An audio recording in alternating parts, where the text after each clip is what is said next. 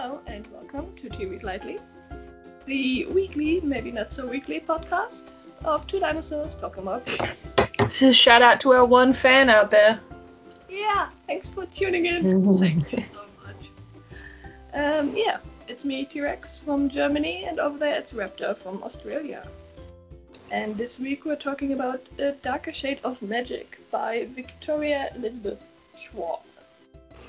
Oh, okay. I've just got V.E. Schwab, so. Oh, all right. What it stands for, so I thought I'll go with it. All right.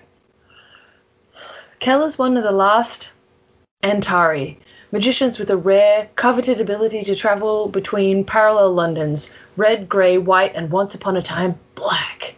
Kell was raised by the Aranez, Red London, and officially serves the Maresh Empire as an ambassador, travelling between the frequently bloody regime changes in White London and to the court of George III in the dullest of Londons, the one without any magic left to see. Unofficially, Kell is a smuggler, servicing people willing to pay for even the slightest glimpse of a world they will never see. It's a defiant hobby with a dangerous consequence, which Kell is now seeing firsthand. After an exchange goes awry, Kell escapes to Grey London and runs into Delilah Bard, a cut-purse with lofty aspirations. First she robs him, then saves him from a deadly enemy, and finally forces Kell to spirit her to another world for a proper adventure. Now perilous magic is afoot, and treachery lurks at every turn. To save all the worlds, they must first need to stay alive. Dun, dun, dun. I don't know, there's another question there. So, Yeah, the greatest once again, video. very dramatic blurb. They're all very dramatic. That's how this works. Most of the books we read. True. Yeah. Anyway, so, what did you think? I actually really liked this one. There was a few passages where it got a bit slower, but overall I was really happy with it actually. Okay, what would you give this book as a rating? I'd probably give it a 4. Really? Okay, I had a bit of a different vibe. I was bored with this book. I thought it was quite slow, and I saw all of the plot points coming, or at least most of the plot points coming, and I can't be bothered to read what I suspect are the sequels, simply because I feel like I know exactly what's going to happen and how it goes. If there's 3, great. If there's 12, definitely not. I'm not even getting close. No, I think it's probably only 3. I didn't even look into it because I was like, this is standalone enough. I'm not bothering to look any further into this book. Yeah, it definitely has enough of an ending that you're not, you don't feel that you have to read the other books as well. It's not like a dramatic cliffhanger at the end and you're like, shit, now I have to read the next book to know what actually happens. So you can read this one standalone, but it's just, I wasn't taken by it. I give it a 3.5. It's well written, that's for sure. The English is good. It's quite descriptive. Everything, I guess, is quite visual. But just for an action-driven book, I got really tired in some points. And I have more complaints, but I have to wait till the spoiler section for that. Okay, well, should we get into spoilers then? Yes, we should. Okay. We need some kind of... Yeah. We need some kind of musical note here. Something to, separate it. We can put more of the theme song in. We have to build our own spoiler button. I put a little bit more of the theme song in here. I can cut this bit out too. It's just at the 13-minute mark. I feel like cut in just, I don't know, some point in the middle of the... What do we do? Intro. That song that we got. Anyway. Yep. Okay. Yes. So, do you want to start voicing your complaints now? I mean, I'm not sure if it's going to give too much of the story away, or are you going to walk by it plot by plot? Plot point by plot point. As long as it fits in later, too. I thought I'd just give you the chance to complain now. I will bitch about it later. Excellent. Okay. Well, we start out our book in, I think the year 18 something. Yeah, that's a good question. I don't actually remember. It's the reign of King George, right? Yeah, and I imagine that dull 18, London is supposed to be ours. Hold on. 1819. 1819. Yeah. So we start out there. We get introduced to our main protagonist, which is Cal, who has a great fetish for cloaks, and it's a fucking awesome cloak. We have to address that. Yes, the cloak with many sides. It's reversible, but also reversible, and reversible. He's found he has 7 coats, a normal rotation. Yeah. From the one jacket.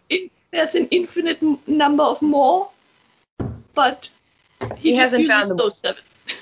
Yeah. He hasn't found them all. Yeah, I like the one chat he has about it later, where he goes, I once saw this one that looked really old and grubby like a tweed jacket, but I never found it again. Yeah. I'm kind of intrigued, but like the coat I think is the most interesting part about it. Like I want to know, how did he get this coat? Where did it come from? Who made it? What is this coat? You need more information on the great coat. Yeah. Should check the wiki page. Because I am not reading any more of this book, but anyway. Yes, so he has travelled to Grey London, the dull London, to see King George, who is decrepit and effectively locked in a room. Yeah, and I mean he's mostly blind at this point. He's blind and deaf and just suffering and from nobody trusts him with decisions anymore, so they kind of lock him inside. Yeah, well, his son runs the country, mostly. Yeah. And Cal is there to deliver a message from Red London, I think. Yeah. Which is quite short and down to the point of, hope you're doing well. Greetings. That's pretty much it. And the king seems slightly disappointed, seeing how he doesn't, I think, get much communication with anyone. So Cal embellishes it a bit to make him feel better. Yeah, more than a little bit, I think, really, to start off with. Yeah, pretty much just tells him things that are happening in Red London. He then moves on to speak to the king's son, who seems to be a bit of a dick, and Cal likes to specifically piss off. Yes, that's true. And he's trying to convince Cal to stay for dinner, and Cal assumes that it's probably because he has some fancy guests invited and wants to show him off like a prized horse. Yeah. And so he bails and heads to the tavern. Where every good person goes. Yeah, so there's... Sorry? Yeah. The tavern basically being the place where he doesn't go to get boozed up, but where he goes to trade things that he isn't allowed to trade. Yeah. So he smuggles things between all the dimensions, or across dimension, in case that wasn't obvious from the blurb. But, yeah. To be honest, I thought this would be more of a big deal. And when I read the first blurb, they talked about transporting people on, like, sightseeing ventures, which didn't happen in this story, so I was really confused. That's weird. Did they confuse the blurb with another book, or...? No, I don't think so. It had the right name of all the characters. Okay. Well, somebody fucked up there. Alright, so he heads up to the tavern to do his smuggly business. Here is where he meets an enthusiastic pseudo-magic user. Yeah, so apparently there are collectors who just like to have magical items from other dimensions to collect and to be happy to possess them. And then there are people who pretend that they're magical. Or try to be. Yeah. They're quite deluded, and Kel thinks they're dangerous. Yeah, especially because they're in Grey London, you don't have any magic anymore. It's just a boring old our world sort of setting. There used to be magic, but there isn't any longer, and nobody remembers it anymore. And it's pointless to try and become a magician in Grey London. Yeah. So the guy is desperate for some dirt, and he says he'll pay Kel anything. And Kel's like, you can't pay me anything because, like, I am without need. You offer me nothing exciting. Yeah, especially because he can't really use the money from Grey London anywhere except in Grey London. Yeah, and it doesn't really mean anything because he just goes there to talk to the king and the queen and do some trading, and then that's literally it. Yeah. But the guy's pretty insistent, and Kel, like, sends him off with, like, well, if you wait here till whenever I'm back next, maybe I'll give you some dirt then. I mean, he fucks around with him before a little bit. He has, like, a children's game with him where they can practice their magical affinity to different elements. And he basically goes, move something in this box. And it has water, dirt, what else did it have in it? Fire? Something sand to represent the air. Yeah. Something for fire. Yeah, and some like ignition liquid. Yeah. Oil or something. Yeah. Yeah, and basically, of course, the guy can't do anything, and he goes, it's a wicked game, and then Cal, I think, turns the water into ice, and basically goes, no, I don't think so. Yeah. But then he sends him on his way, being like, yeah, sure, if you're here next time, I'll get you some dirt, and being like, I mean, sure, why not? It doesn't hurt to get him any, like, dirt. I don't know what magical dirt is, and it's never explained in the book. Or if it is, I completely missed it. I think the way he described it made more sense later when he was talking about the Thames. The whole thing that like elements from the magical dimensions, Source. like Red London, have actual magical powers. Like the Thames is the most potent magical thing in Red London, so I think that dirt from Red London would also have some potency to it. Yeah, alright. But yeah, it's not like the random guy can do anything with it, really. No, he's got no ability. So he buggers off, and then Kel runs into our collector, who he was really there to meet, and he trades the children's toy for a mechanical music box, like one that you wind up that plays a song. Which he seems to collect. Yeah. Because they don't have any need for kind of like mechanical inventions. There's no steampunk era or you can just like do it with magic. Yeah. Which I think is kind of cute. Yeah, I mean, if we had magic, do you think we'd done as much with science as we have?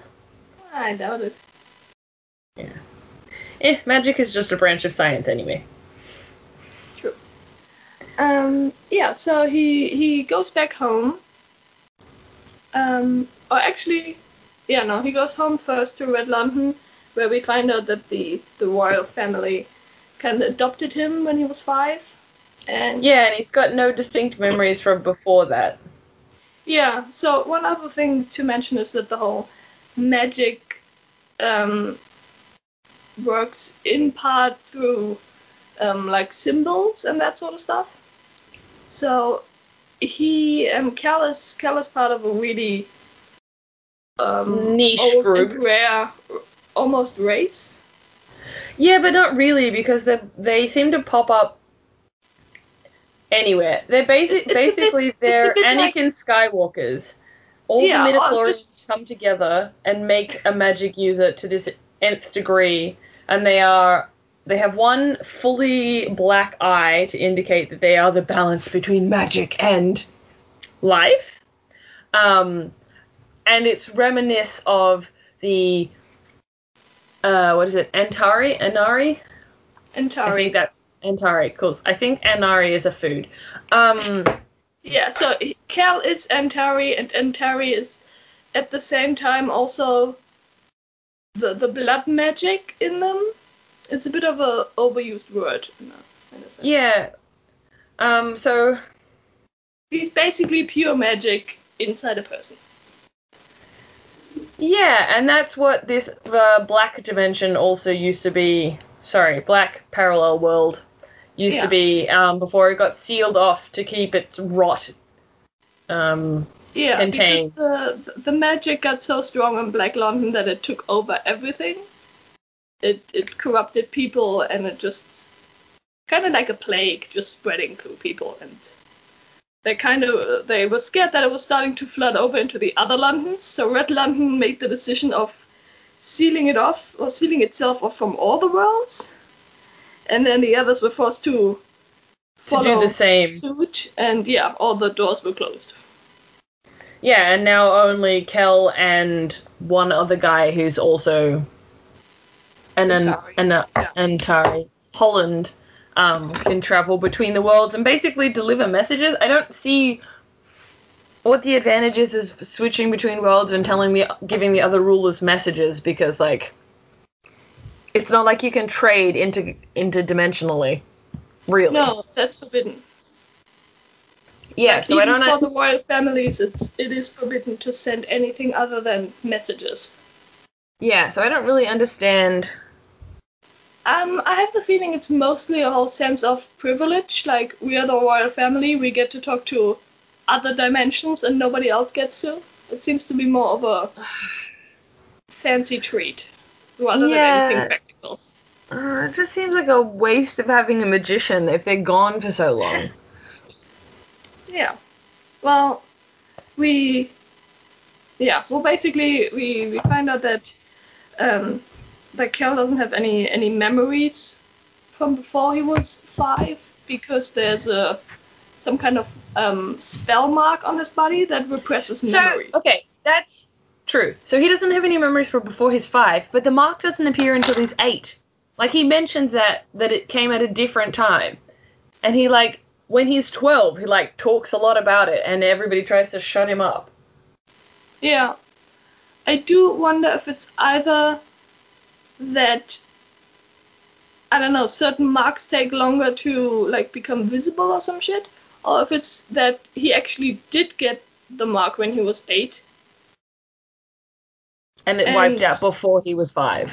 Yeah.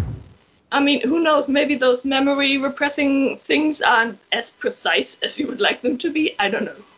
Possibly. I mean, maybe that's like a purposeful lead that's supposed to clear up in later books. I don't know. Ugh, I can't be bothered to read any more of the books. I might read a recap. Cool. So, excuse me. Kel is somewhat adopted into the royal family. He's not really adopted into the royal family, but he is effectively brothers with the prince, despite the fact that the royal parents only kind of see him as a child. I don't think that they have a good relationship, but they're definitely not parental. There's a lot riding on Kel to be more of a protector than there is to be anything else. I mean, the queen insists that Kel calls her mother and seems pretty affectionately with him. The king, it seems more like an uncle-nephew sort of situation. Yeah. So it's a little bit complicated there, and also he doesn't know where he came from or where his original family is or any of that jazz. Yeah. But yeah, he gets back there. He tells them he delivered the message, and he talks to Rai, which is his brother. Yeah, who sounds to be a fun-loving person. Let's call it that. Yeah, he's a bit of a party boy, but he's really against Kel breaking the law to, like, smuggle things between parallel universes, and that I find very at odds with the rest of his character. I thought he would be more intrigued by it, but he's really, like, against it. he seems like somebody who, like, he likes the partying and everything, but he's also very much a stickler for certain rules. I don't know if that's part of the upbringing as being expected to be a future king, or I don't know. Yeah, I don't really understand it either. Anyway, so they have a little discussion about, like, Kel shouldn't be doing this and he really needs to stop. And Kel kind of, like, pseudo-commits to this being the last one. Although he knows that there's never going to be a last one. He doesn't even know why he's doing it. Like, he doesn't need the money, obviously. But, yeah, he can't stop himself from collecting things and trading things. Yeah. Anyway, he goes back to his suite at the palace and then immediately, like, portals himself into a room in a tavern because that's where he prefers to live. Yeah, especially because then he can hide his stash and nobody knows it. Yeah. Then we switch protagonists, which was a real jump for me. I was not expecting that. We didn't... Yeah, I mean... In the first blurb that I read, I didn't hear anything about this character, so I was not expecting a perspective change at all, and I found her irritating. I think she's well written, but I don't like her. Yeah, as a so character. We meet Delilah, or Lila as she likes to be called. Yeah. She says Leela, right? Oh, in the audiobook it says Lila, so I'm just presumed. Well, so she makes, in the actual book, she makes a distinction between the accents, and some pronounce it Leela and some pronounce it Layla, like, or Lila, I don't know. But anyway, call her whatever you want. Yeah, I mean, I have no idea what the names. I did the first half of the book, I read the actual copy I have, and then for the last half I just did the audiobook. And just, whenever I do audiobooks, I just presume that they're right. Well, probably. So we'll go with the audiobook pronunciation then. Alrighty. Well, she, she's basically a, what is she, like 19? Yeah, she's not very old. She's a little bit younger than Kel, but not by much. Yeah. So I think it says 19 at some point. I don't remember. She's basically she's a thief from Grey London. She tends to dress up as a man in order to disguise herself, and then goes around the posher parts of the city stealing from the wealthy. And she is very quick hands and seems to be very good at what she does. She's very... You never know you've been stolen from until you realize what you're missing. Yeah. But also she's got grand dreams of being a pirate. Yes, she likes adventure and she'd like to have an actual adventure, but she has no money for it. And she seems to be kind of trapped in this cycle of poverty. Yeah, which I imagine would have been so many people back then. Yeah, it kind of sucks. Anyway, so she goes on a night on the town. We get her stealing from a bunch of people and getting a funky watch. She has a run-in with a police officer who doesn't recognize her as A, being a woman, or B, being the thief. And she takes her smug ass back to her abode, which is a room... I kind of find it hard to believe that she can pull off a really believable male voice to fool everyone. But it's fine. Look, maybe she's just got a deep voice, and the officer mistook her for somebody who's, just coming into puberty as a dude. Maybe, but I mean, she's pulling the whole male voice off with everybody, and I think except for Kel, nobody catches on. Well, I mean, if you're not looking for it. Well, maybe. Yeah. So she gets back to her boat, or to the room in a boat. Yeah, and her landlord comes a-knocking. Yes, he wants the rent. She doesn't have, or she didn't get enough coin that night, and she doesn't want to give him the watch that she Yeah. nicked from somebody. And so he tries to rape her, and she subsequently kills him. Yes, good choice there. Yeah, fair enough. But that does mean that she then burns down the boat to hide her crimes, which I thought was unnecessary. She also only takes a map and doesn't, like, check his quarters for more cash or anything like that. Yeah, she hasn't been the smartest person so far. No, she's arrogant and dumb, and it irritates me. But not because of the writing. I should make that clear. It's well-written story. It's the character. Yeah, which, I mean, is fair. It's I don't have an issue with sometimes having characters that are quite simply shit, because that's people for you. Yeah. I mean, I don't like them, but yes. But they do exist, yes. Yeah, so then she goes back to Baron, I think, who runs the tavern.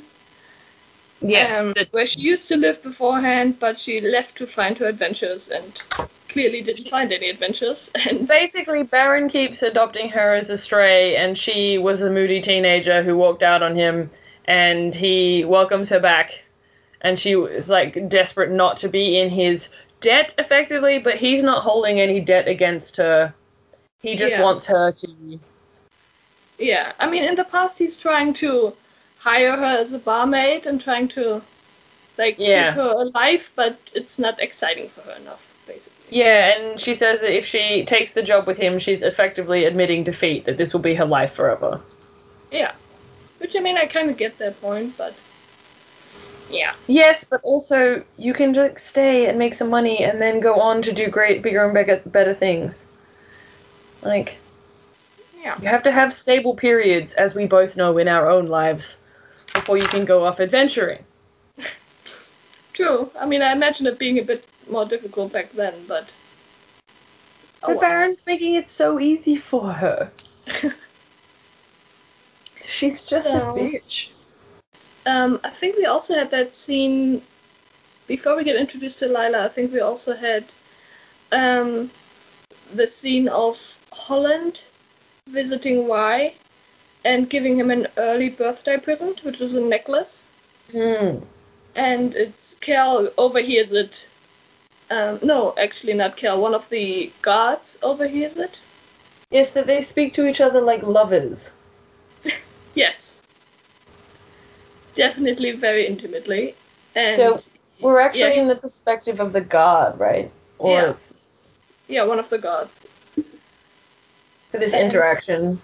Holland, as the magician of the White London, has been sent to give him a gift, and Rye's, like, worried that he smuggled something over the border, and he goes, no, I've been given money and instruction, to buy you something from here.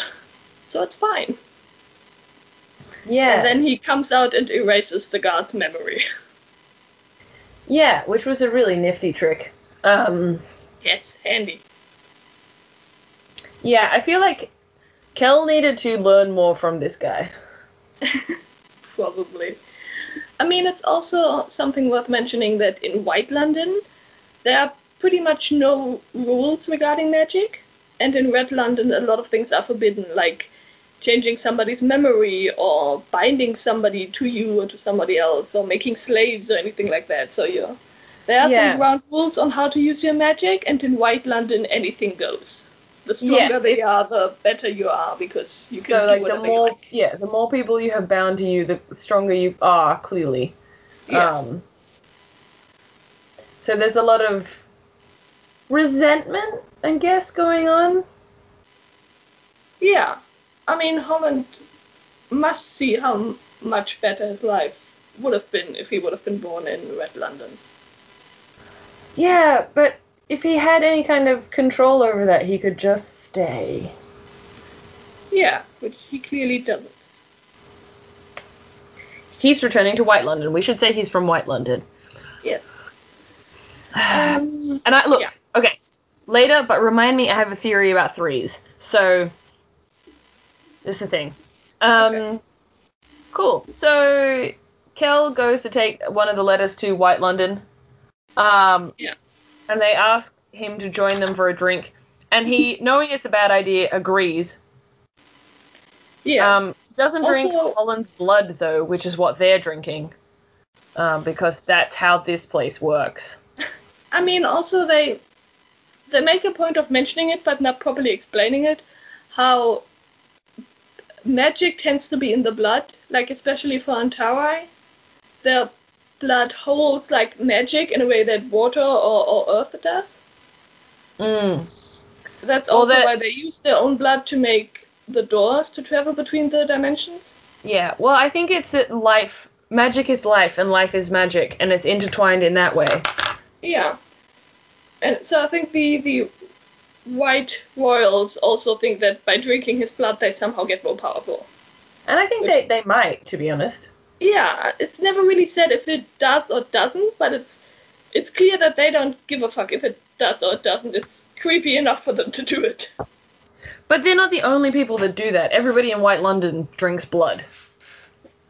Do they? It's the thing that gives them color. Yeah, because when he arrives, he mentions it, and when later in the story he comes back, when he's having that discussion, he talks about, okay, whatever. When he's with Leela and they come back, he's like, you need to stay close, like, don't get into a fight, like, these people will drink your blood.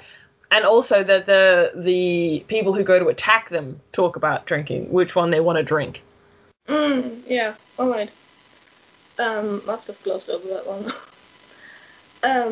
Yeah, but, I mean, White London does sound like a terrible place to be. It's described as cold and people starving, and it's just a really bleak, bitter place to be. Yeah. And the royals from White London resent Red London quite a bit because they shut the doors on Black London and pretty much took their source of power, which was Black London. Yeah, and Red London has flourished, whereas the other Londons have not. Yeah, I mean, Grey London just simply lost and forgot their magic, but White London just turned into, like, we'll do anything we have to keep our magic, which did not turn out very well. And it's all fell into chaos. Basically, it's just the strongest one survives and rules. Yeah, and you would think that should be Holland, right? If he's this magically gifted. Yeah, sadly though, he got screwed over. So we meet the royals. Hold on, it was A names. Astrid and Ethos? Something. I think it was Ethos. Yeah, Ethos and Astrid. The Dane twins. And apparently every couple of years there's an uprising and somebody new takes over the royal palace, and they've been in power for a fairly long time now. Yeah, everybody just expects them to die because they kind of dry out, I think, is the way he describes it in White London. Like, you just get... It's just so taxing to be there and to be there doing magic that you just kind of dry out and fade into white. Yeah. So that eventually somebody more powerful comes along and just takes over from you. Yeah. So, yeah. And we get... do we also get the... Yeah, we get the torture scene here as well. So while Kel is getting there and is trying to give the letter he has from Red London to Astrid, Ethos is somewhere in an off room and is torturing a guy who wasn't bowing deep enough in the streets when he came by. Yeah. That's the kind of place. Yeah, he seems to be very much of an in control, neat person. Yeah, bit of a control freak, this guy. Yeah, so basically he's torturing him, and then he gives him a magic mark that binds his actions to his will. Which we are also, at this point, it's also written in a way that makes it sound like the same thing has been done to Holland. Yeah. Yeah, He's just received soulbound. a mark and now has to do everything that Athos tells him to do. But it sounds that their minds are still free, it's just their bodies that have to... Yeah. Well, he does it as a punishment. Yeah, a way to torture people, which, I mean, is quite the way to torture somebody. Yeah. Anyway, so Kel gets drunk. Yes. For some, like, he knows it's a stupid and bad idea, and he still does it. Yeah, I found that really irritating. Reckless. But Either be so cocky as to, like, not think it's a bad idea, or be more cautious about it. yeah. So he gets plastered and somehow still makes it out of there. He's tumbling through the streets and he gets stopped by a woman Who asks him to take a letter across to her brother. And he's like, how do you even know that your brother is alive but dying on the other side? And she's like, Holland used to take letters for me. Yeah, she spins him a tall and fanciful tale, and even though he's not quite as drunk anymore, he still goes for it. Yeah, he kind of believes her. Yeah, he takes her letter and a box supposedly full of coins. All of her, the payment, yeah. And goes merry on his way. You would think he would have learned more caution by now, but... He's drunk. Yeah. So when he gets home, he tries to look what the payment has been, and he realizes that it's just a broken off stone. No, he gets to the address first, and he's like, something's not right. Oh, yeah. Yeah, no, he wants to deliver it immediately, because he does have a weird feeling about it eventually. Yeah, so he goes to the address, but it's not... There's something off about it, and then he's standing in the street, and he sees that there's somebody in the building who's clearly not a decrepit old man. Yeah, and then I think he makes a run for it. No, he opens the letter, and then somebody sees him because he's in the light of, like, in the street lamp or something. He's really obviously just standing on the street, and the guy, like, looks up from the building and sees Kel is just, like, loitering outside, and then he fucking flees because he's like, oh shit. Yes, and yeah, eventually he looks at the box that he hasn't been able to open before, which seems like the first weird clue. Doesn't he get back to his house and then they find him and then he realizes it's got a tracking rune on it? I'm pretty sure he realizes that. I'm pretty sure that he has the stone before the people attack him. Yeah, but it's the tracking rune is the bit that. Anyway. Yeah. Yes, I mean he's really fucked from all sides, really. Yeah. They break into his like secret house, the apartment above the tavern. Yes. And then he jumps out the window and goes for a run. And he gets cornered in the street. And the person attacking him turns out to be a royal guard? I think it wasn't... I think the point was that they weren't a royal guard, but they had the swords that only the royal guards have. Oh, right. Because they're special swords that are made to stop magic when touching a magician, basically. So if they cut you, then you can't really perform magic, or you can't stop the sword with magic as well, right? Yeah, and it somehow like diminishes your power somewhat. So yeah, basically just to defend the royal family against magicians or super strong magicians, and only the royal family has those swords because they're super secretly special made. And so Kel realizes that. Yeah, so Kel realizes that something really fucked up must be going on because these clearly aren't guards, but they have guard swords from somehow and somewhere.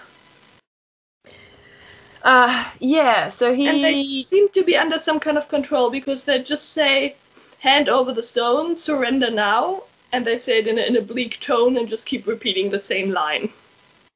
Yeah. But they attack Kel, and Kel goes to defend himself, and the magic's just not working, and also he's drunk and can't seemingly fight. He's not a good fighter. Anyway, that annoys me, but that aside. I don't know if he's a bad fighter. He is in this instance. He gets beaten by literally everyone all the time. Name an instance where he doesn't get out of the situation entirely by luck. I mean, I wouldn't say luck. He definitely gets injured in every fight, but I find it a bit more realistic than the fight scenes in movies where the superhero never gets hurt at any point, and there's... But he is in the palace, he gets trained with these people, right? He is effectively there just to protect their son, as if he doesn't have some combat training. And I don't mean some, I mean a lot. Yeah, true. But then he's also always attacked by a group of people, seemingly. Or not all the time. These are two. He's attacked by two people here. And then, anyway, so they get the upper hand. That aside, they get the upper hand, and then somehow Kel stops them by using the stone. He, instead of having to, like, cast a spell, he just kind of directs his desire, and the stone fulfills that desire. Yeah, so he basically holds the stone, he screams stop as the guy is advancing on him on the ground with the sword, and the guy is just frozen in stone. Almost stopping time, effectively. Yeah, which, pretty cool. Anyway, then Kel uses the magic and the other stone to defeat the other bandit. I don't know what we're calling them. Not mercenaries. Mercenary, yeah. And what's weird about that is there's one guy who's like stuck in time, and the other guy becomes like surrounded by ice or something, and he later shatters. Yeah. That to me was a really weird thing. Then he shatters, but he's like alive and knows what's going on until he shatters. Yeah, I mean, basically, it sounds like the freezing might have just advanced really slowly on the inside until it just, breaks apart.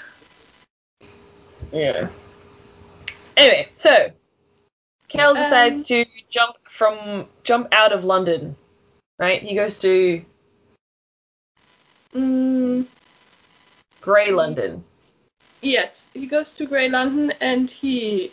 Very injured. He's got a stomach wound. He's basically... He's just bleeding. And bleeding and bleeding. I mean, it is described that Antari heal a lot faster than other people because of the magic in their blood. But, like, there are limitations. And he has a big enough wound that it can't just heal up in 5 minutes, basically. Which is bad. And he goes and hides in Grey London. Yeah. And he then meets Lila in the streets.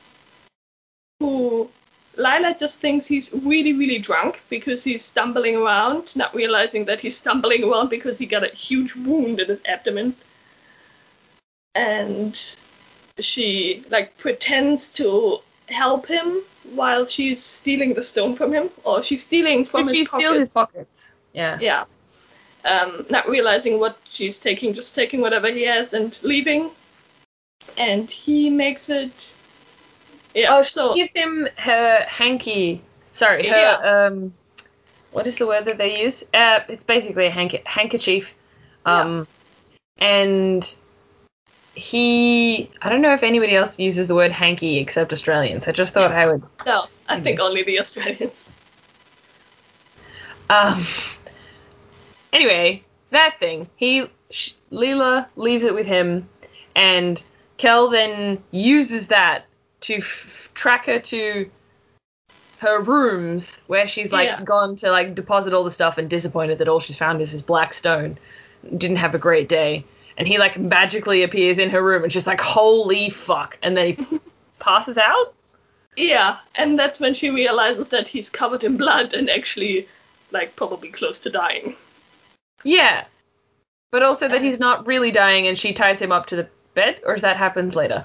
No, she ties him up to the bed, and she takes his coat off, and she figures out that it has multiple sides, which I thought was a bit just, I don't know, I didn't like that they immediately went with, well, she's so clever that she just stumbles upon Because I was like, didn't get clever out of that at all. I was like, she's a fucking magic user. There is 3 Atari out there, or Antari, or whatever they're called out there. One from every fucking world. This is it. She's the Grey London's version. It's her, somehow, and then she's doing magic with the coat. And I don't need this shit. It was super obvious.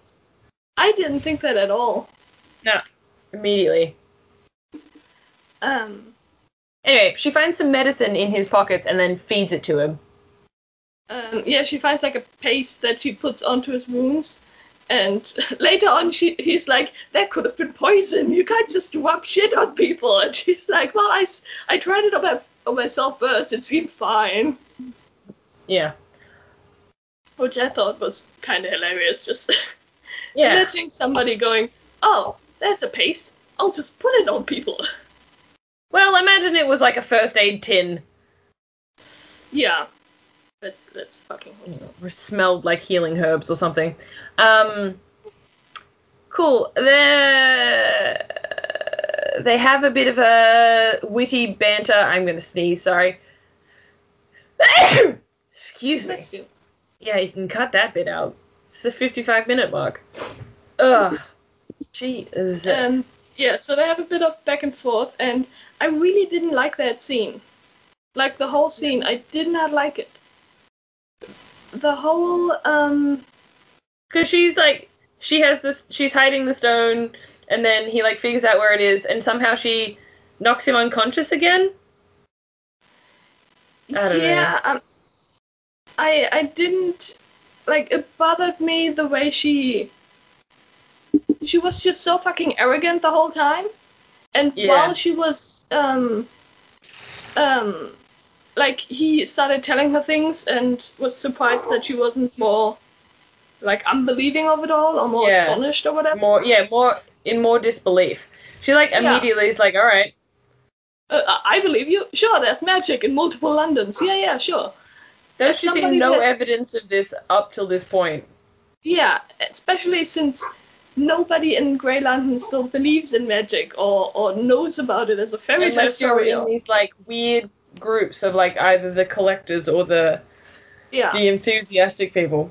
So she has no knowledge of magic, no inkling of something else being out there, and she just goes, oh yeah, sure, I believe everything you say, that this makes total sense. Yeah, and she doesn't get weirded out by his eye. Yes, which normal people do. But anyway.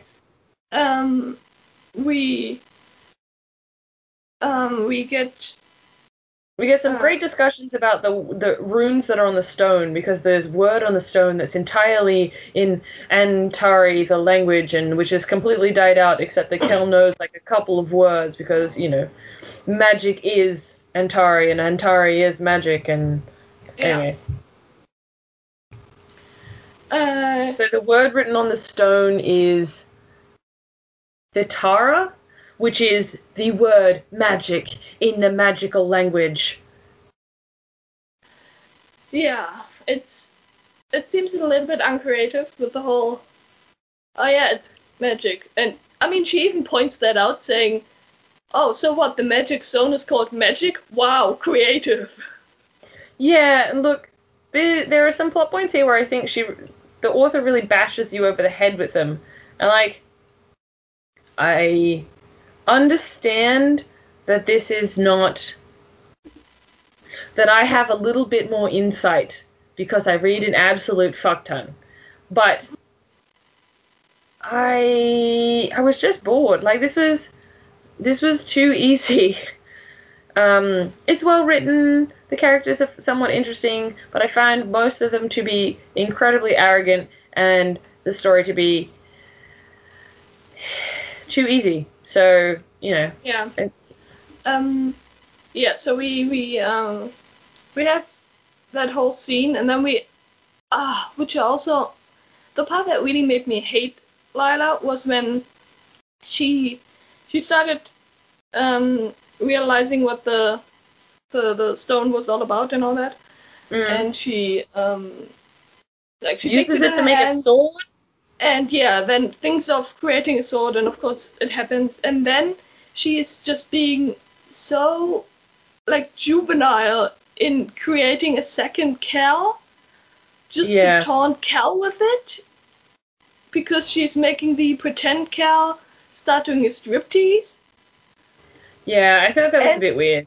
Yeah, and it was so like unnecessary and stupid for somebody who's supposed to be like never seen magic, never had any idea about it. Yeah, and with the whole like growing up rough, she should have been a lot more mature for 19. Not even more mature, she just should have been... And more like smarter in her actions. Yeah, you made it this far, somewhat by yourself, like... And then she goes with the stupid, oh no, let's make this into a funny Here's me scene. making it very clear that this is something dangerous, and like I am being open and honest with you in like completely sincere, alright? Oh no, here, let me make fun of you because I have the powerful stone now. She's just a fucking idiot.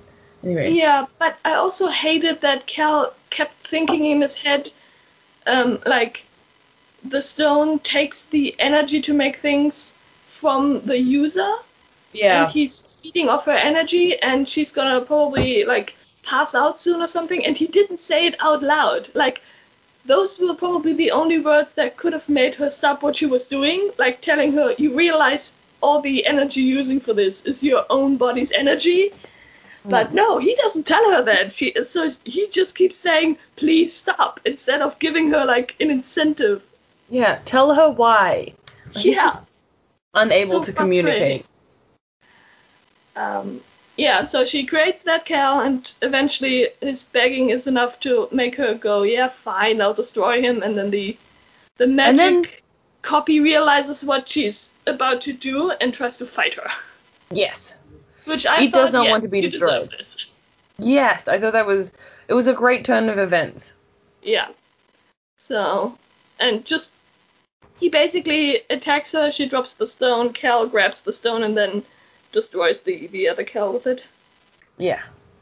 But now he has the stone, and now he can trap her and basically take all his things back. He doesn't use the stone, he just uses his normal magic here because he's a little bit scared of the result of having used the stone before, because it did leave him feeling weirdly cold. Yeah. It seems to drain people in a strange way. Yeah, so, alright. Cal makes a break for it. I don't know why he just starts wandering around instead of, like, immediately heading home to people that could help him. Yeah, I don't really get that one either. Having learned later that his teacher is in that fucking temple that has a secret basement, like, why did it take you so long to go for help? Why did you wander around Grey London where there is no magic with this hugely magical object, not thinking that people could pursue you here? Yeah. Basically, Cal being stupid, and also another ridiculous scene of, like, once Lila had been able to free herself, she takes the sword that she created and just throws it out of the window, realizing that the magic wasn't exactly it's not evil, good, like he said, but it's smart. Like, the magic is clever, and she doesn't like that. So she throws it out the window, knowing exactly that it's still out there, and if it's a smart piece of magical object, why would you just throw it into the streets? How stupid are you? So it immediately gets collected by somebody else. Yeah, and it immediately starts to possess that person, making him stab himself. And yeah, kind of infecting him with this pure magic. You know, and if that's not an absolute fucking clue that Lila herself is magical, I don't know what is that immediately we get somebody else whose reaction is completely different from her or Kel's. Yeah. It was too obvious. We also get that big hint at some point before in the story where Lila is being, like, they describe how she looks like and everything. And we're being told that one of her eyes is a bit lighter because it's a glass eye. Okay, so... But nothing else is being said about that. When I was reading it, it didn't mention the glass eye. It mentioned her eyes were different colors. And it wasn't until we get back to Red London and we meet Kel's teacher, who was like, oh, has Kel noticed that you have a glass eye? She's like, oh, nobody notices. That was when I was like, 100%, yeah, that's my confirmation. I don't need anything else. Yeah. As I said, this book bashes you over the head with this information. It does a bit, yeah. Although I didn't make the connection with the necklace and Rye at the beginning, to be honest. I didn't really either, to be honest. That one I didn't make. But I also wasn't really paying attention. Yeah.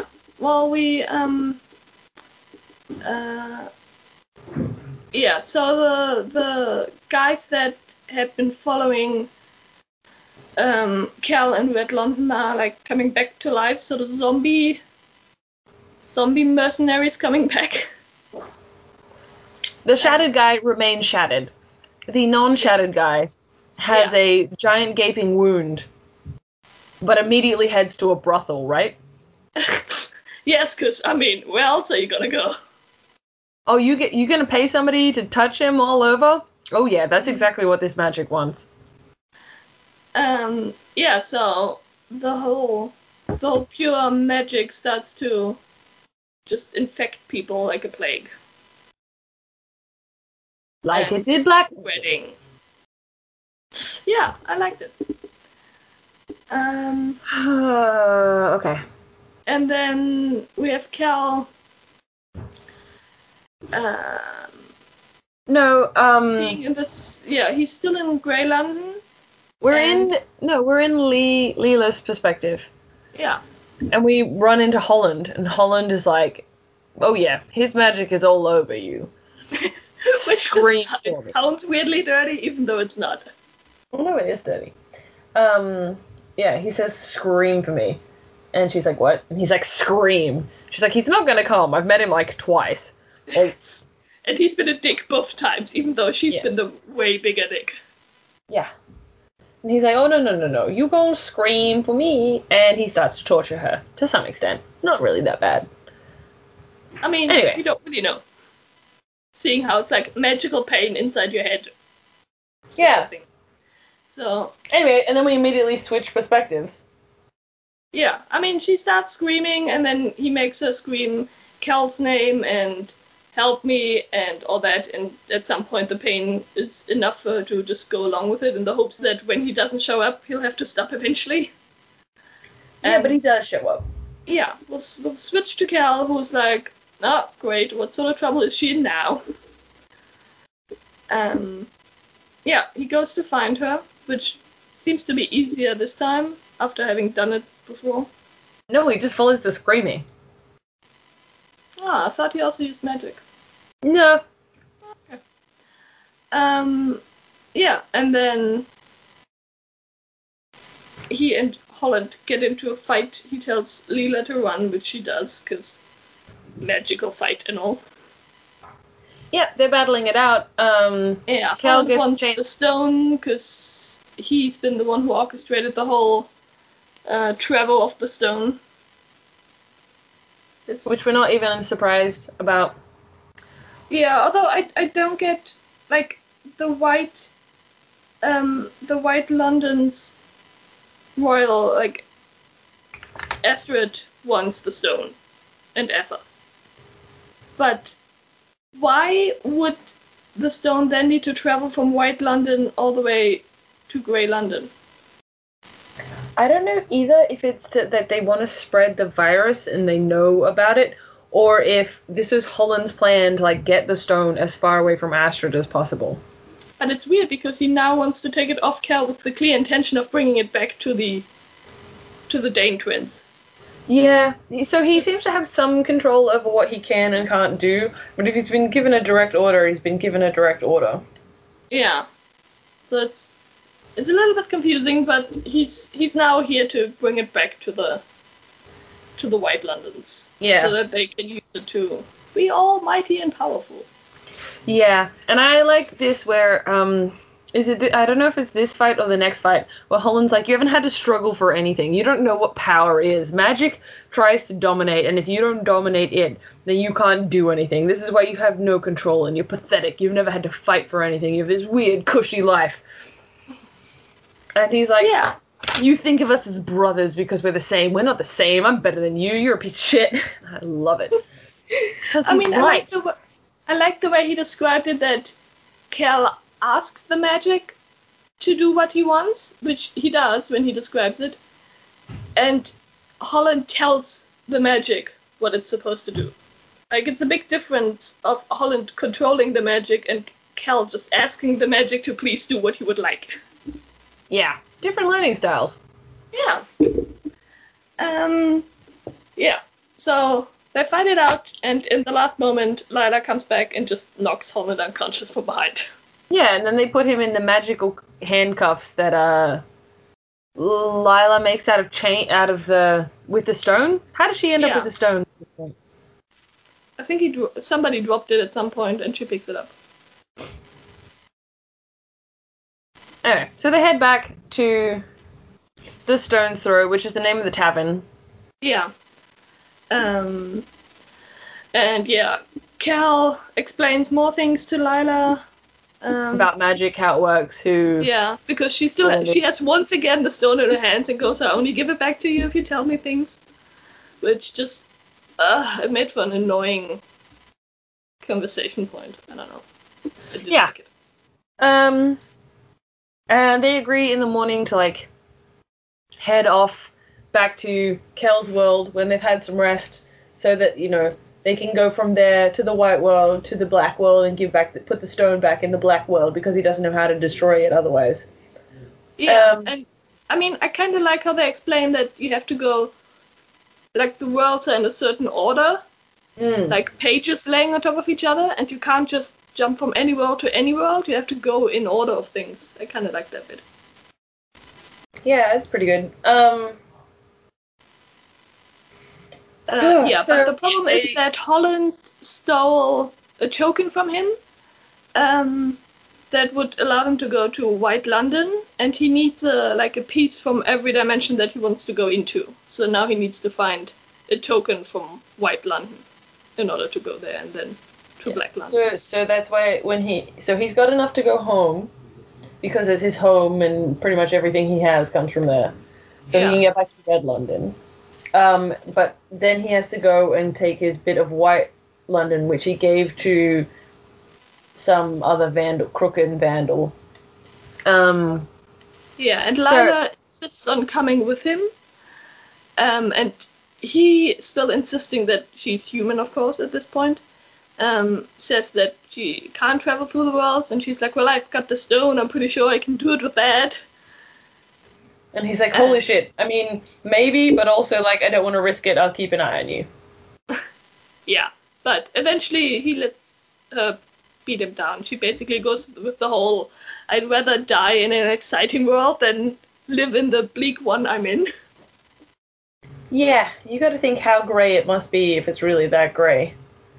I mean, 1800s London in poverty, pretty grey, I'd say. Yeah. So, yeah, he eventually goes with fine. If you want to risk your life for this, fine. Yeah, but they decide to get some shut-eye and leave in the morning so that they've had a rest. Because for some reason they're safe at a place that they've already broken in. Anyway. Yeah, let's not rest in a castle in Red London. No, let's rest here. Yeah. Anyway, so they do leave early in the morning. Lila leaves all of her cash monies behind in an attempt to pay Baron. Yeah, which then doesn't matter anymore because Holland shows up at her place and kills Baron. And takes the watch, because she left the watch as payment. Dun dun dun. Yeah. Somebody else died before this point. There are a couple of people that died because I was like, the next person we run into is going to die, but not quite. They're going to get to the point of the brink of death and immediately come back. And the fact that I picked this in the story, I was like, there's been too many deaths. Getting kind of annoyed. Like, this is boring. People are just dying. I, like, appreciate the efficiency of Holland and, like, getting through all of these things, but, I'm bored, and I also know that the next person is going to get to death's door and then survive. And I don't really know how or why, but it's going to be magic. And at that point, I was just like, ugh. I'm really not giving this book any more attention. Because that's exactly what happens. Yeah. Not sure, honestly. Anyway, they go to Red London. Yeah. It is Bree's birthday, and there is a fucking huge parade. But also, yes, everybody knows what Kel looks like. Because you can't celebrate, like, small. Let's make it big. We're having a party with literally everybody. Think exactly the plot of Cinderella. That happens as a background story in this scene. Literally every girl from, like, any family ever is invited to this soiree. So that Kel can sneak off with them all. Yeah. I think it's Rhys is supposed to be. Yeah, sorry. Rhys. Yeah, so big party going on, and Kel and Lila need to find a token. They need to be undercover and not definitely draw attention to themselves. Which definitely doesn't happen if you're a feared member of the royal family. Yeah, we should also mention that initially they get separated. Oh yeah. When they travel back across. They travel back across, but Layla gets separated from Kel, and she ends up wandering the marketplace by herself and starts trying to steal shit. Which you're like, you fucking idiot. Yeah, I was not that happy with Lila. No, she's a goddamn idiot. Anyway, she also can't speak the language. Only the royals speak English, which is the main language in which this book takes place. But there are other languages. Yeah, and there seem to be also, like, different languages in each world too. I don't know if it was White London that had, like, a formal language for the royals and the better people, and another slang for the poor people. Red London definitely has that. White London doesn't really have other classes, so I feel like if they had a class-based language, it would have died out. Yeah, might have been Red London. Red London definitely has a split language. A lot of languages that Lila obviously doesn't speak, which she apparently didn't think about beforehand. Yeah. Anyway, she's a fucking idiot. Yeah. Anyway, they get together, but it basically blows Kel's cover as he comes to her rescue as a royal of the member of the royal family. Anyway, they head off to go and see Fletcher, who is the guy who basically owns a pawn shop. And that is the guy that Kel gave this... A white rook, right? Oh, okay. I was going to say chess piece, but it's a white rook. Rook that they're trying to get back because it's from White London. Yeah. I would have liked to have it be the black rook that's from White London, but okay. No, because White London, like, everything kind of dissolves and loses its color, which I think is why it's white. Yeah, but it still would have been fun if it would have been black. No. It's not how this story works. Everything is real obvious. I don't think you're getting that. I don't care. Okay, so, they go there, they want to get the rook. Fletcher sneakily calls the palace, right? Mm-hmm. Because fuck you, apparently. Yeah.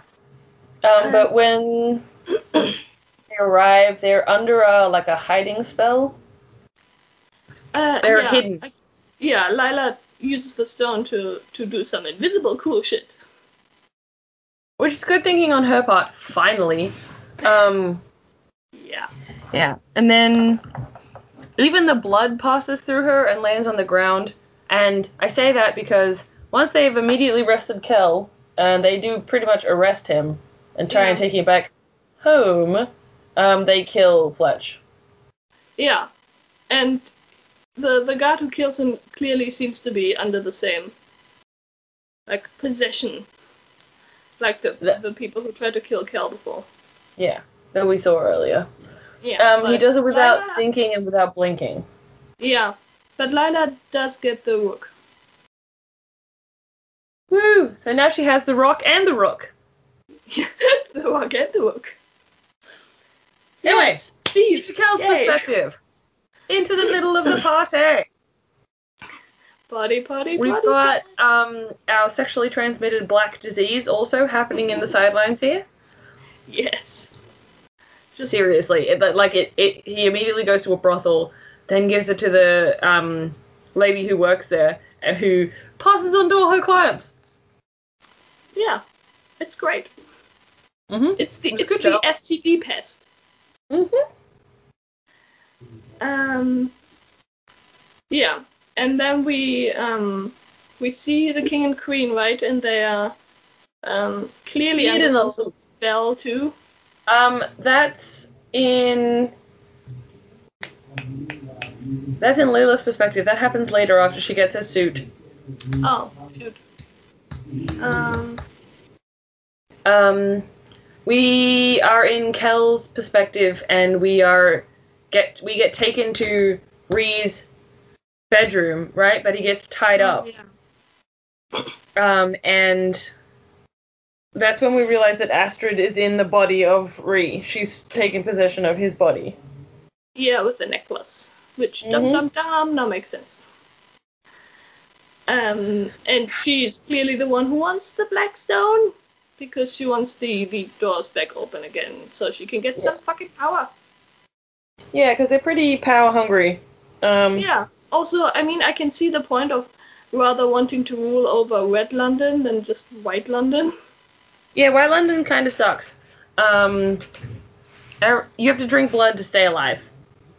Yeah. So she wants to open it all and rule over everybody. She reveals that they have the other half of the stone because the stone was fractured. I don't think we mentioned that it's smooth on one side and jagged on the other, like it had been split open or split in twine.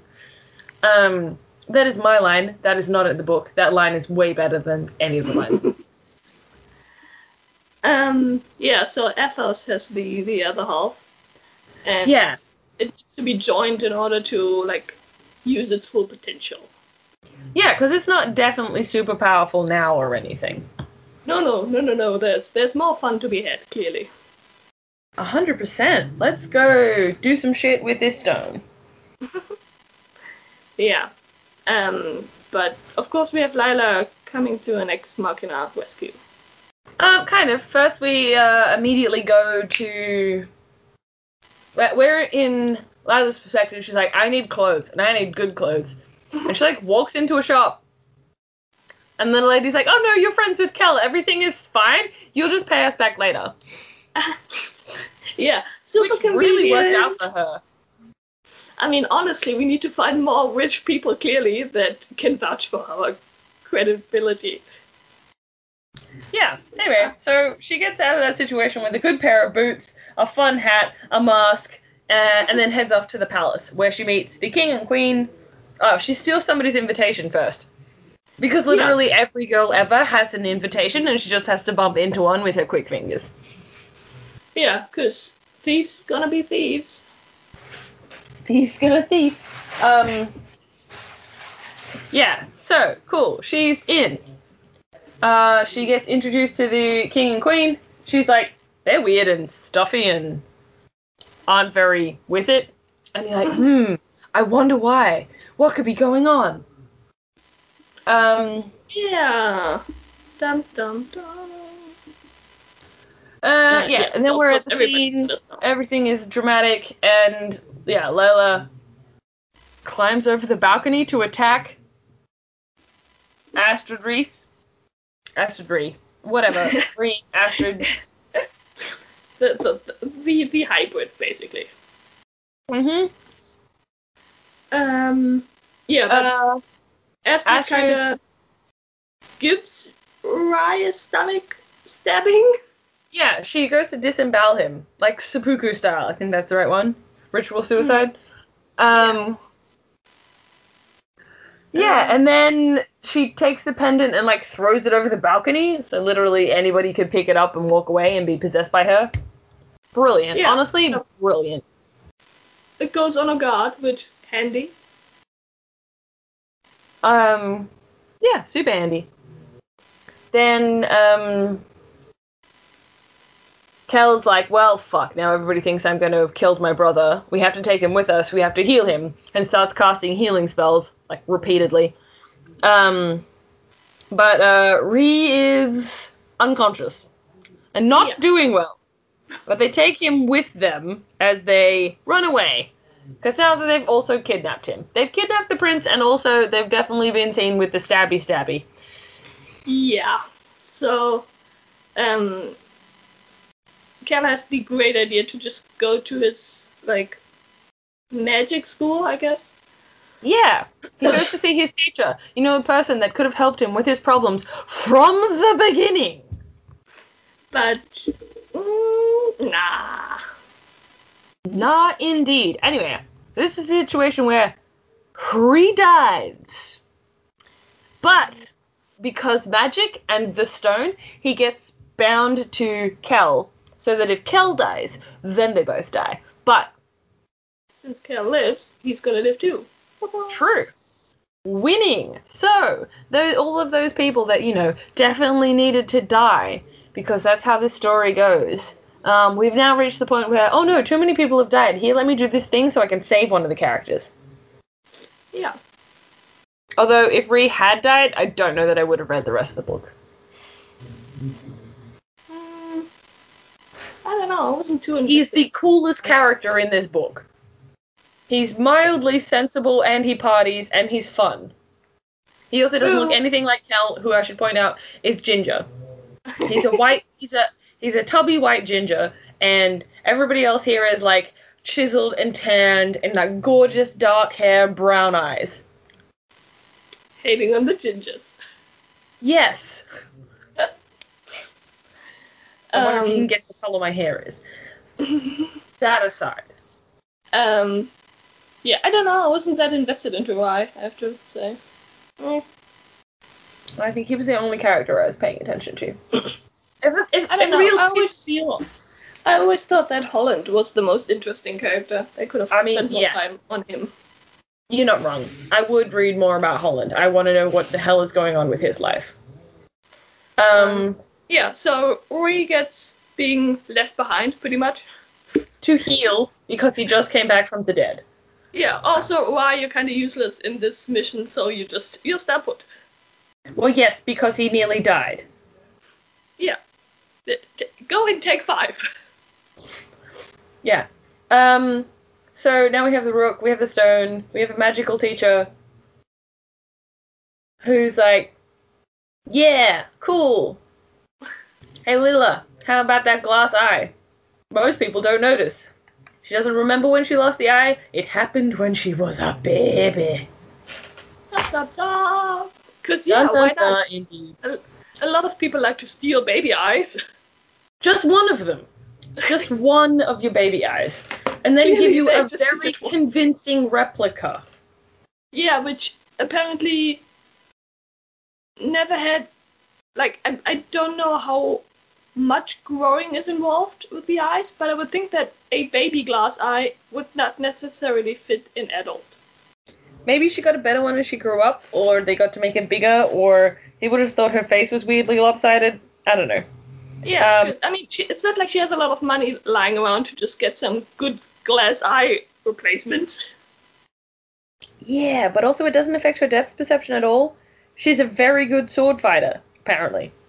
Yeah, it's a bit too convenient. Or a knife fighter. She's a good knife fighter. Yeah. Well, you just gotta think that there must be something else going on for her to be that good at throwing knives. Yeah. Yeah, so... Actually, let us know. If you have one eye and you're a knife fighter out there, I would like to know. How easy or hard is it for you to throw knives? I mean, presumably they've always had one eye, so they wouldn't necessarily know if it's harder or not harder than doing it with two Doesn't eyes. it throw out your accuracy for depth perception? Isn't that the whole reason we have two? Yeah, but they're only used to one eye, so they wouldn't know if it's any harder or not. They only know Okay, their if own you're a experience. competitive knife fighter, can you compete with regular people? I mean, knife thrower. Regular people. Just I'm sorry. anybody out there who throws knives as a hobby, talk to us. Yeah. Questions. Well, one, how? Teach me. But But two, can we take one of your eyes out to see what happens? no, we need somebody who has never had that eye, so we can compare them. Yes. Anyway, this aside, this is completely tangential, and this episode is already long enough. Okay, so Ree gets left behind, and they make their way off to White London in order to get. So there's catacombs underneath all of the Londons, which apparently match. Great. Yeah. So into the catacombs we go, so that we don't get trapped in a wall if we swap into other Londons. Yeah, I mean, it's convenient that the catacombs are the only things that actually match, because all the time there are things out of place. And the palaces and that weird tavern. Yeah. Because taverns gonna be taverns. Tavern's gonna tavern indeed. Yeah. So they start doing some traveling around, and then Holland just comes in for a show up. He shows up. Going, nope, you won't. And pretty much pulls Cal back into Red London, right? Yeah, so Lila ends up in White London by herself, being attacked by those men who want to drink her blood. Yeah, because that's not creepy at all. Oh, that's how they stay alive. Just how this works. Anyway, Kel and Holland are fighting it out again. Yes. I do have to say I did like the way that she writes all of the fight scenes. Yeah. Because I often find fight scenes in books, a lot of the time I just have no idea what's happening where. I just get really confused. So I like the way that she wrote them, because I could follow them, which doesn't happen all the time. There are some people who write fight scenes really confusing, and in the end, I just know who got hurt. I have no idea what happened. I think she does do a pretty good job. She does, illustrate what's happening physically quite well, but I don't like any of the characters she wrote except Holland and Reese, who are all side characters. I think both of her mains are shit. Maybe that was maybe that was on purpose. Possibly.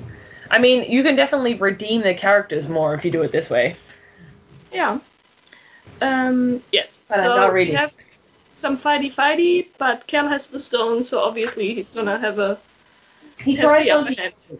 He does actually spend a fair amount of the fight trying not to use it desperately, but he's losing because he sucks, and Hulk is way more powerful, way more prepared, and just seems to know more than Cal, who is a dumb 20-something who has really done nothing with his life. Oh wow, that one hit home. What? You've done plenty of things by the time you were 20. Yeah, so we basically end with Cal using the stone and winning the upper hand and killing Holland.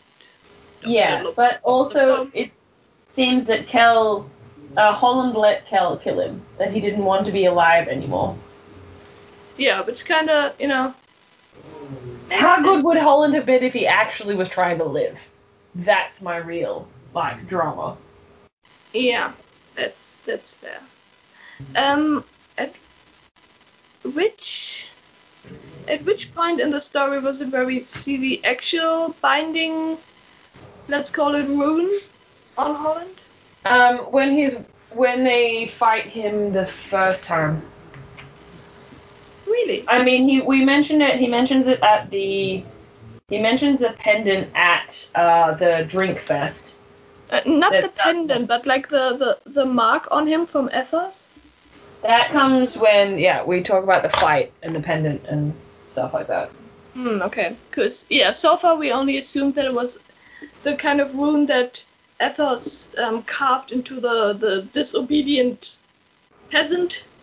Yeah, to bind them. Yeah, but then it turns out that Holland's mark is a different one. It goes through his whole chest and comes back out on the other side on his back. Yeah. And it's like... It's a soul binding. Yeah, basically there's no way of breaking something like that. You can really just kill him. Yes, but I'd like to also say that the soul binding is very similar to what Kel has done with Rhys. So, yeah, Holland is not dead. Holland is just severely injured. Terribly severely injured. And Kel decides to take him with him into White London so that, he doesn't leave him behind. Yeah. Which I don't understand. I didn't understand this decision at all, to take him back to White London. At all. Yeah, no. I mean, it comes in handy later, but I don't think that he was planning. There was no planning involved. He just kind of took him with him. Yeah, he just made it up as he went along. Yeah. So, anyway, to White London. They get to White London, and Kel basically goes up against Ethos. Well, first he bumps back into Leela, who's cutting her way through all of these men. Yes. Hey, Lila, what you doing? Oh, just killing people. Oh, sweet. That's her thing. Then they decide to split. Well, he takes Holland with him, and they split off to take on a sibling each, right? Yeah, which, I mean, seems like a bad idea, seeing how he has the super powerful stone, but Lila he doesn't also has the magic, and she has literally no magic, and she's going up against one of the greatest magicians in this realm. Yeah. That's a fair fight. But she has knives. She's the Hawkeye. Yes. Clearly with the same unexplained strengths. Look, at least he has bomb arrows that he can shoot at things. Yeah. She's got literally nothing. She can't even throw the knives that well. Probably because of the one eye. Yeah, maybe. So we have them split up, and we have Kel fighting Ethos. Yes, without using the stone's magic to start off with, because we definitely learned that lesson. I think Kel trying to prove himself constantly that he's more than the stone, but has to realize every single time that everybody's stronger than him, so he should just use the fucking stone. Yes. He doesn't so the first thing that Leela does when she gets there, because we're having this huge battle outside, is to run inside. And because none of the guards have specifically been told to keep out her, none of the guards are going to specifically keep out anyone. Yeah, so, it's kind of like they still have normal guard duties, right? To just protect them against invaders, not just against specific people. I guess not. It's very convenient. Well, they probably queued them up to defeat Cal, and they just left a gap somewhere, and all of the guards watch her, see her, and don't do anything.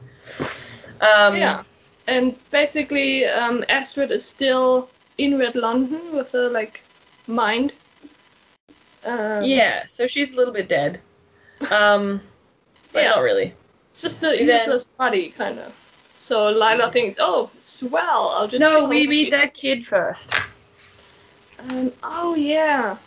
So between her and the magical door, Lila finds this kid who's actually super powerful. And he's like, you can't come in. And she's like, what? He's like, I have to stop you if you come in. And she's like, oh, okay. And they end up having this discussion that the kid gets to the point where it's like, I would rather be dead than what's happening to me right now and how I get used. It's just super depressing. It's quite depressing. And so he agrees to let her kill him, as long as she makes it quick. Which she does. She's pretty lenient with that. But that was heartbreaking. I had some real feels in that particular scene. Yeah. That was not fun. Yeah. Then we arrive in the magical throne room, and Leela immediately goes to throw a knife at Astrid's body. Yeah, which, seems like a good thing to go with. You didn't check for spells? What if the knife, bounced back to immediately where it was thrown from? I don't know, at this point I would just be panicky that she wakes up any minute. I think I'd be overexcitedly throwing sharp things as well. Alright, I think she needed to play it smarter. So, yes, there's clearly some kind of spell that protects her body. Brilliant. We see it on the ground, all these runes scratched in, and Leela immediately gets to trying to scratch out the runes with her knife. Yeah, which, not a bad idea. Not a bad idea. I don't understand how that works. Why are the runes on the outside of the spell? But that's just a me problem. They don't explain how it works that well. No. I just feel like that's a really poor way of doing it. It was like, if you had a spell to trap a demon, but all the runes for that trap were on the inside, and the demon could just wipe away bits of the spell, Supernatural would have been over so quickly if they did this.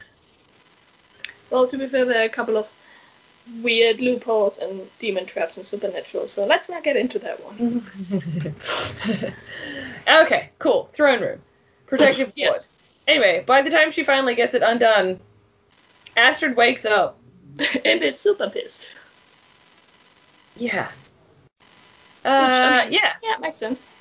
Then immediately, backhands her and, really breaks her. And then Astrid takes Leela's form and just heads off to try and trick Kel into giving her the stone. Which was a smart idea, I thought.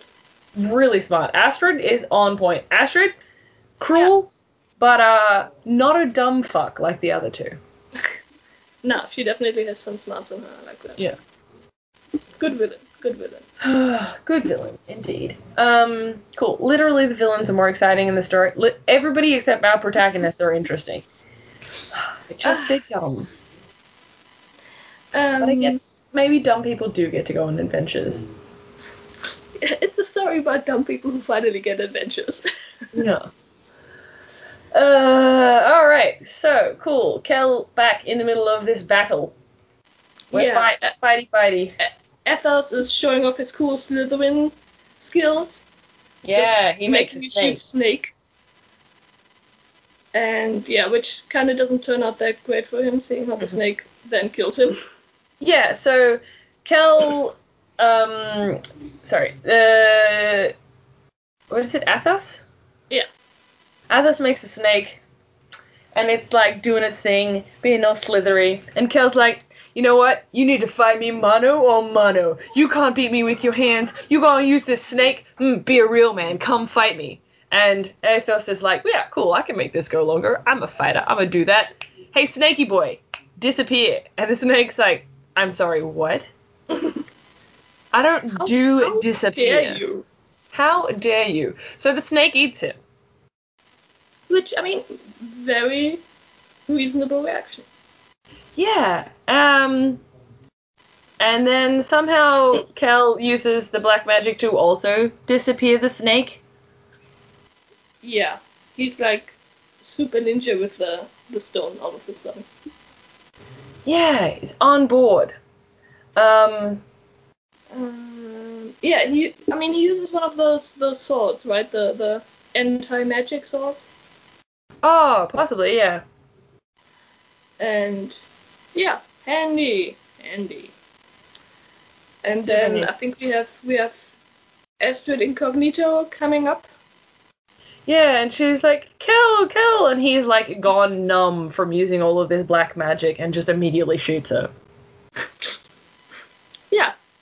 I mean, it wasn't her, so that's good. But also, the real Leela was like, how did you know? And he was just like, I just did. And she was like, seriously, how did you know? He was like, I just did. I just did. And she was like, oh, fuck. And then we get pulled into Kel's mind, where he battles with the magic.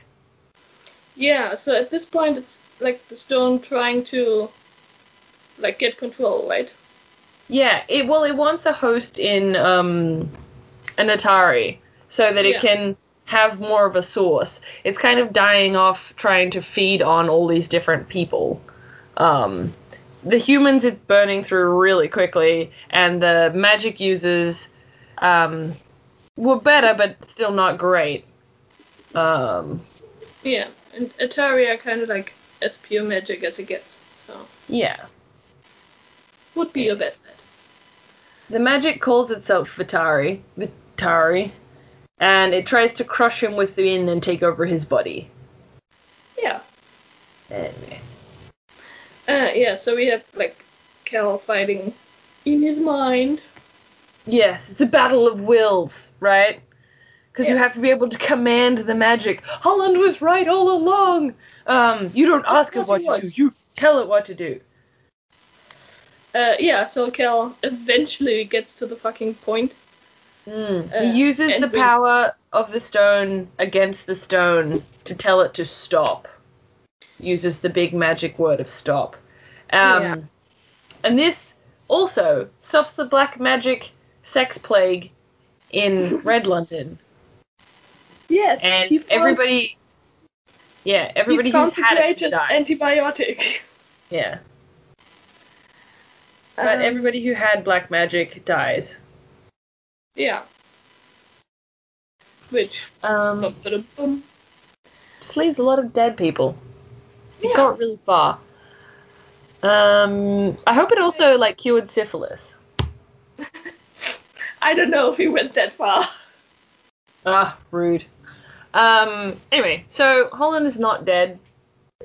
He's still kind of breathing and bleeding a bit, but not dead. Not conscious, but not dead. So he's definitely going to come back in a later book after he's given the power of the stone. Because Kel gives him the stone, opens a portal to the black world, pushes him in, and it's just like, I'm out, bitches. And that's the whole part that I don't get. Like, Athos is dead now, which means that Holland is now free and can actually be his own person. So why not, at least seeing how rare Atari are, why not just give him the benefit of the doubt and see if he can be a better person now that he's free to do what he wants? Yeah, why didn't he just throw the stone in? Yeah, and let Holland stay in Red London and actually have a life that's not just suffering. Or in White London, there's about to be a huge power vacuum. He's killed off all of the leaders. Yeah, although it sounds like life in White London, even at the top, is still not a great life. No, it's not, but a bunch of people are about to try and uprise and take over. All of those guards now no longer have anyone binding them to be there. What the fuck are they gonna do? Yeah, so he just goes with, well, Holland clearly has to be the bad guy, so we'll just throw him into Black London. Asshole. Yeah. Anyway, so they nope back to Red London and deal with all of the fact that, you know, a bunch of people die. The Queen, King, and Rhys were all being possessed, and a bunch of the guards were being possessed. And, yeah. Everybody's real iffy about what's happening to Rhys because they still think that Kel is the bad guy. Yeah, nobody's a big fan of Kel. Kidnapping the prince, which he did. Anyway, but Rhys gets better. He, like, has a real flirt with Leah. So, you know, that's going to be a plot point later when she has to choose between the two of them. Anyway, Leah doesn't want to go home, but she takes the reward for helping everybody and goes off to buy a ship. Because she's going to be a Which I like. I like that she wasn't, like, staying with the guys As who are if you stupid. wouldn't take the opportunity to try and learn magic. That's already been floated. Why is she not doing that? Anyway. Yeah, but I mean, I like it better than the plot point of just staying for a stupid love triangle or something. Okay. She's like, no, I want to be a fucking pirate, so I'm leaving to be a pirate now. Thank you. Yeah, but if you were a pirate who had magical powers, would that not be better than just being a pirate? Maybe, I don't know, maybe she isn't just that interested in the magic. She's got to be interested in magic. She's seen what it's done, and she had tons of fun with that stone. Yeah, maybe it kind of put her off too, seeing how the stone turned out to be. Well, she knew it was bad from the get-go. She did it anyway. Yeah. So basically, she's choosing adventure over anything else. Yeah, which is fine. I don't have a problem with that. I just feel like she could have had more adventures if she also knew magic. She would be more unstoppable. Yeah, but clearly she isn't interested in that. At least not now. Maybe in the other books she will become like the super Antari or whatever. Yeah.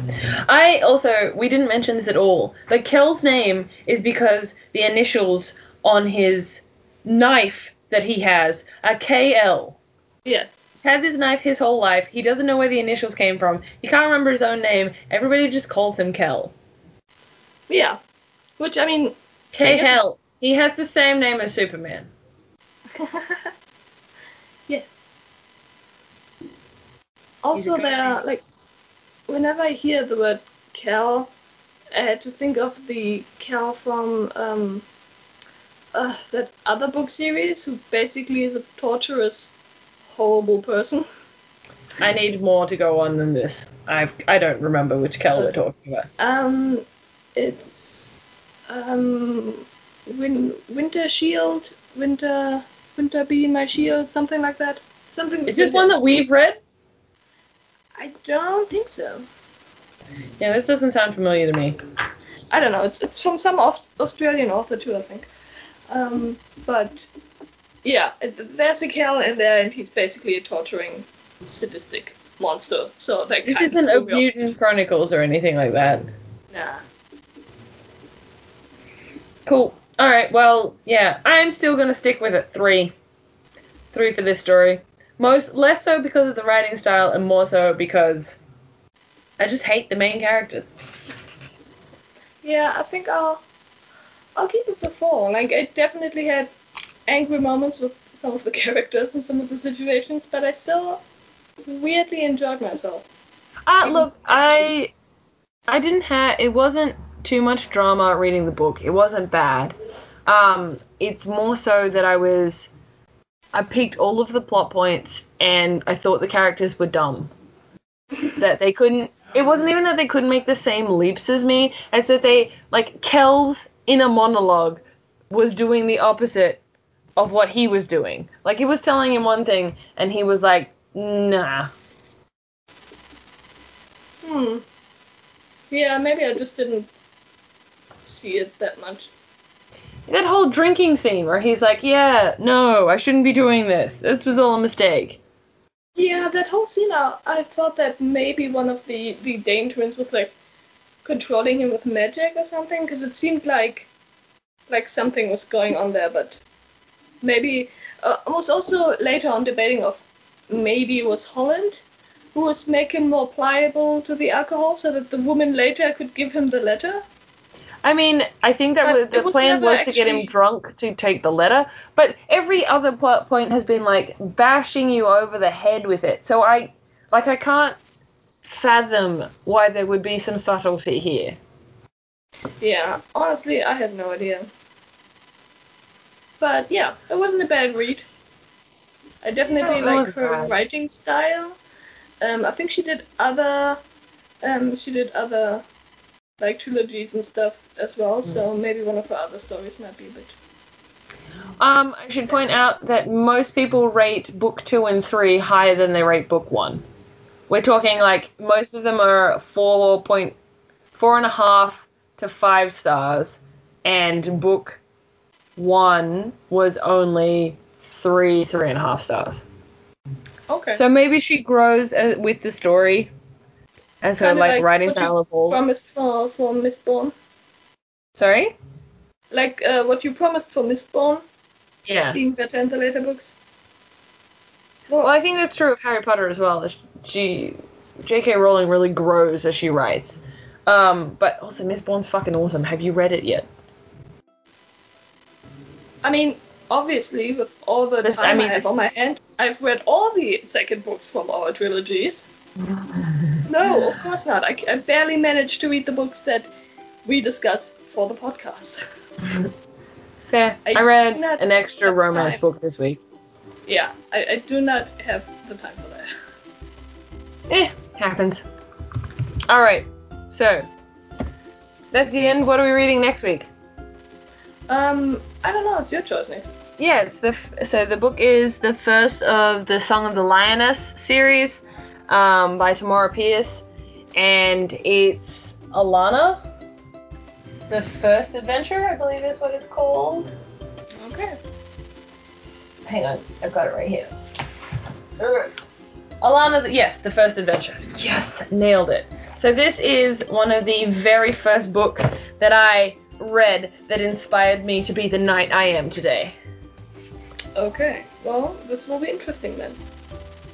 Come back next week to let us see what Raptor's psychology has evolved.